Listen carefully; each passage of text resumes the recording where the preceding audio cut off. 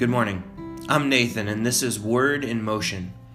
James 1:23 says, "For if anyone is a hearer of the word and not a doer, he is like a man who looks intently at his natural face in a mirror. For he looks at himself and goes away and at once forgets what he was like. But the one who looks into the perfect law, the law of liberty, and perseveres, being no hearer who forgets, but a doer who acts, he will be blessed in his doing." God's word should inspire us to change, even in small ways. Sometimes I'm so bogged down looking for the grandiose, life-altering, get up right now and move to Africa type applications that I miss the got a little something in your teeth applications. This is a pod for looking in the mirror each day, seeing something obvious, and making a change. Every episode I'll read from Scripture. I believe the Bible is complete, and God gave us enough information to fulfill our purposes, if we're looking. So I'll read from Scripture and pull out one note, something you can do that day to live and love how God intended. This is not a deep theological discussion. Each one will be around 7 minutes. How long does it take you to get dressed in the morning? How long does it take to eat a bowl of cereal or oatmeal? How long do you sit in a drive-thru or sit outside your kid's school waiting to pick them up? How long do you sit at your desk when you've finished one project and you're not quite ready to start the next one? This is for those times. Today I want to start in Acts chapter 1.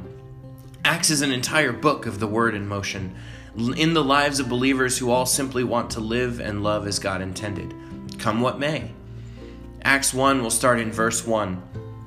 "In the first book, O Theophilus, I have dealt with all that Jesus began to do and teach, until the day when he was taken up, after he had given commands through the Holy Spirit to the apostles whom he had chosen. He presented himself alive to them after his suffering by many proofs, appearing to them during 40 days and speaking about the kingdom of God. And while staying with them, he ordered them not to depart from Jerusalem, but to wait for the promise of the Father, he said, 'You heard from me, for John baptized with water, but you will be baptized with the Holy Spirit not many days from now.' So when they had come together, they asked him, 'Lord, will you at this time restore the kingdom of Israel?' He said to them, 'It is not for you to know times or seasons that the Father has fixed by his own authority. But you will receive power when the Holy Spirit has come upon you. You will be my witnesses in Jerusalem and in Judea and Samaria and to the end of the earth.'" Our purpose is to be witnesses to Christ.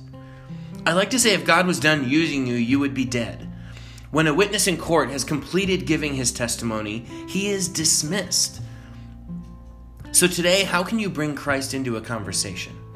What if you found one moment every day with whoever you're talking to mention Jesus? Maybe it's a spouse or a child at the breakfast table, maybe a coworker or a friend, maybe just your barista at Starbucks. This is how the brain works. If we are talking, and for some reason you mention purple elephants, my brain immediately conjures an image of a purple elephant. And that's an unusual image, and so it sticks in my mind. That's all we're going for with this. You mention Jesus in conversation, you put Jesus in people's minds, especially those who aren't used to thinking about him. And maybe it doesn't lead to a long gospel conversation.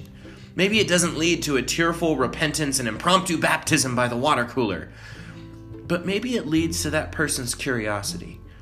And somewhere down the line, someone else brings up Jesus to them. And then a third person invites them to church. And a fourth person at church invites them to a small group or to lunch. And the 15th person in that chain gets to give them the gospel. And the 25th person in that chain gets to pray with them to accept Christ. And you get to bump into them at heaven and celebrate that you're both there with God. Jesus said you will receive power, but that power wasn't given for you to just go around living knowing you have power. The power of the Holy Spirit was given for us to be witnesses to Christ. Now imagine a life where you fulfill your purpose every day. That sounds like a pretty fulfilling, a pretty joyful way to live.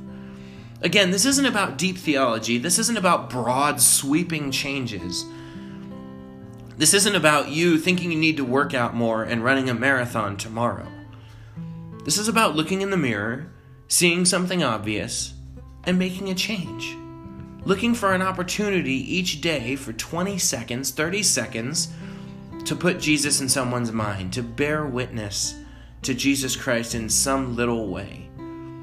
And in that way, every single day you can fulfill your purpose for existing. What a way to live. Let me pray for you today. Father God, thank you for our purpose. Thank you for giving us something to do that makes a difference for your kingdom. You didn't have to use us, God, certainly not.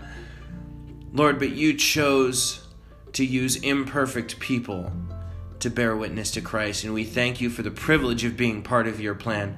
God, we pray as the disciples did in Acts 4 that you give us boldness to be witnesses, boldness to proclaim Christ to those that are already around us.